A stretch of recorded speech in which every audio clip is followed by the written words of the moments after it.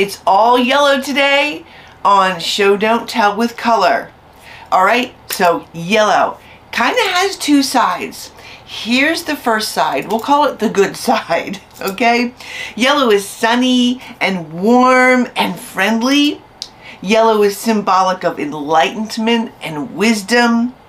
Yellow is flowers and the sun.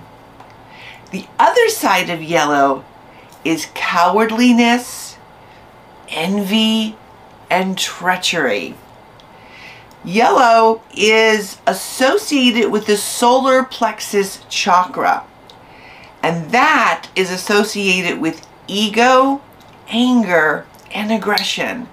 So a lot going on with yellow. There's the yellow brick road, a good thing mostly, but there's also a yellow streak, or you can be called yellow-bellied, which means to be cowardly or to have a cowardly streak.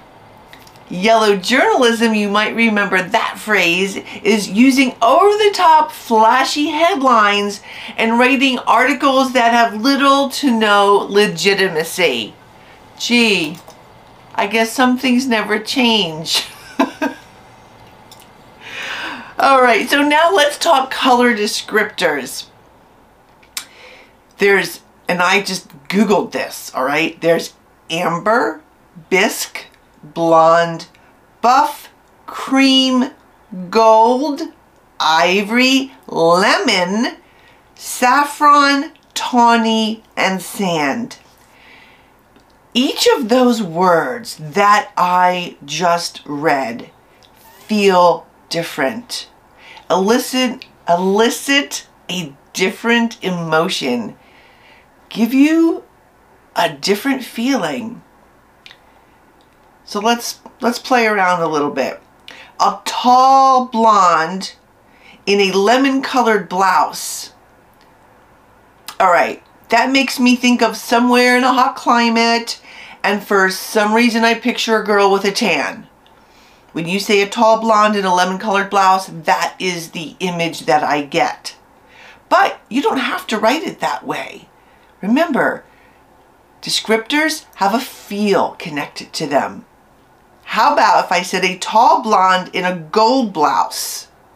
That gives me a slightly different feel. The gold blouse makes me think that she's more sophisticated, perhaps, likes the money, as opposed to the lemon-colored blouse. All yellow, right?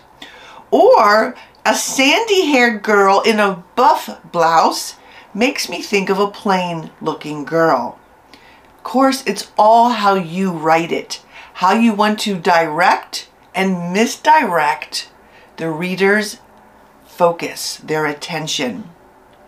But remember to think of what that color descriptor or shade does for the character or the setting.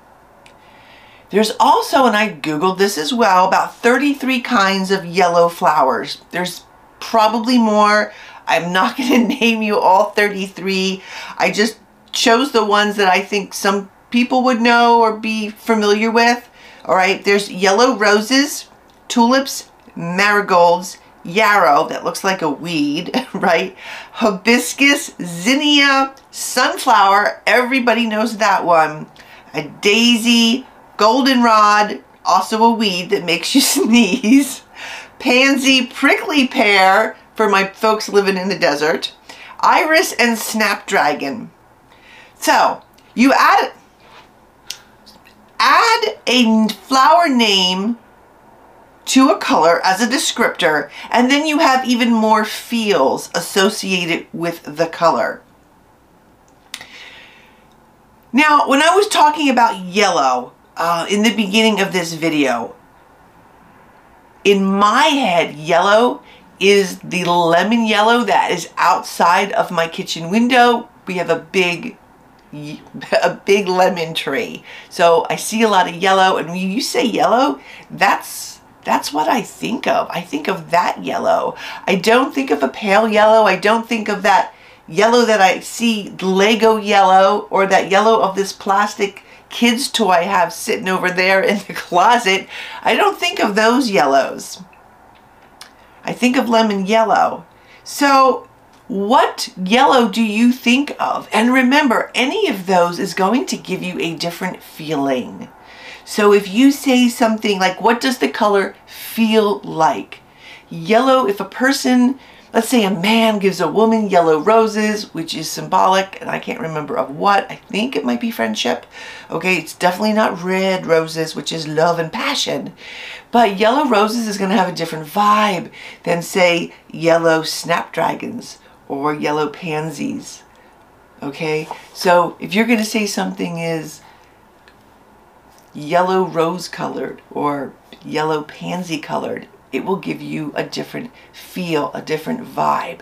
And that's what you want with great descriptive writing. That's how you show and not tell, with the feels that the color and the color descriptors give you. That's it for this week. I want you to dream in sunflower yellow, because that seems happy and tall and waving in a majestic blue, doesn't it? It's got like nice, sunny, happy vibes. Farm vibes. Pastoral vibes. Create in lemon, because you know writing can be sour sometime.